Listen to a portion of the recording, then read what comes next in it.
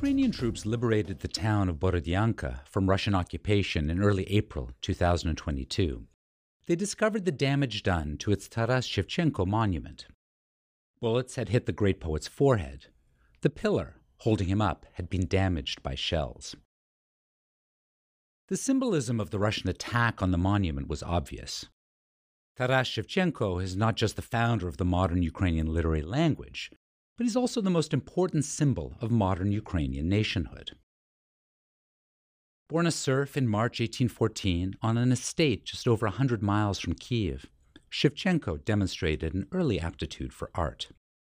When his owner moved to St. Petersburg in 1831, he took Taras with him. Shevchenko started to paint and write, and recognizing his talents, a handful of prominent Russian and Ukrainian artists purchased his freedom. Liberated from bondage, Shevchenko turned to poetry. In 1840, he published his first collection, Kobzar, named after the bards who sang tales on their stringed instrument, the kobza. Shevchenko's poems imagined Ukraine as a distinct nation with a people, culture, and history separate from Russia. Inspired by his reading of romantic histories, Shevchenko's Kobzar appropriated the history of the Cossacks for Ukraine. The freedom they embodied became a potent inspiration for Ukrainian readers.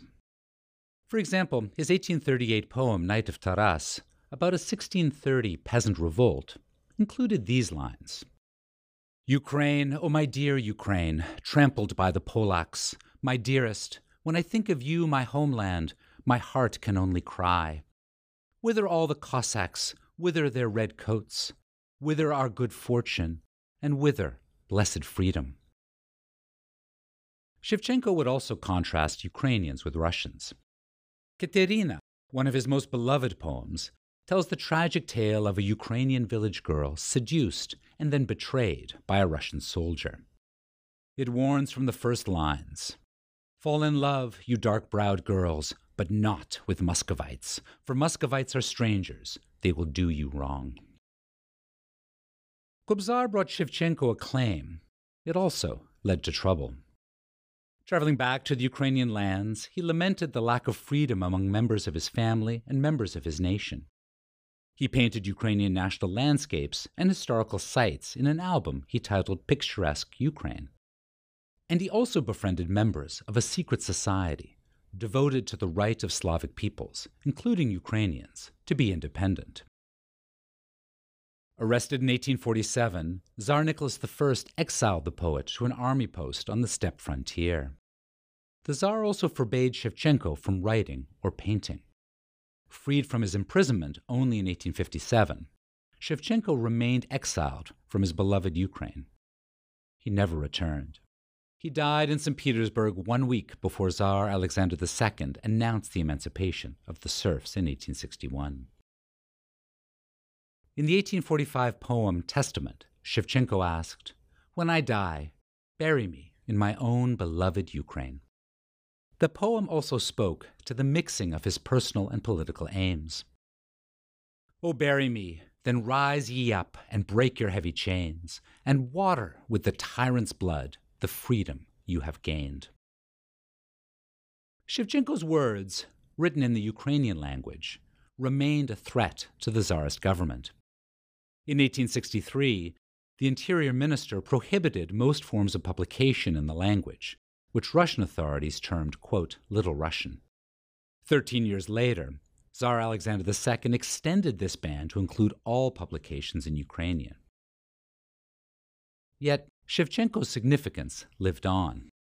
An 1894 biography published in Russian acknowledged that his muse was Ukraine because there he could soak up, quote, his native atmosphere, his native natural landscape, his native people. His poems continued to circulate and crossed imperial borders to inspire Ukrainians living in the Habsburg lands. After the revolutions and civil war that briefly led to the first ever independent Ukraine, the Soviet state tried to co-opt the idea and legacy of Shevchenko.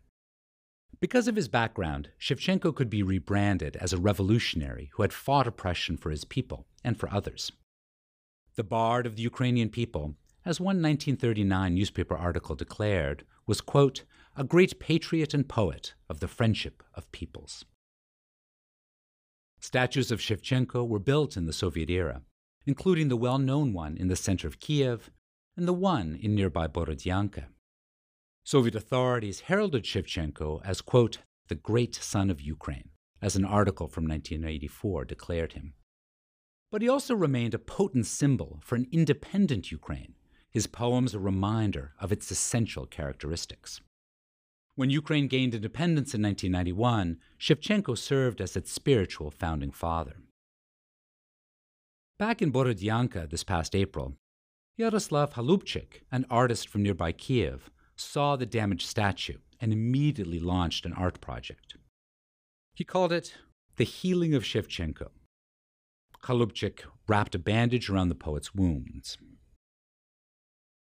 Former Ukrainian Minister of Culture turned soldier, Yevhen Nishchuk, happened to witness the bandaging and proclaimed, quote, this is really important because we all know that Shevchenko and other Ukrainian poets were always enemies of Russia.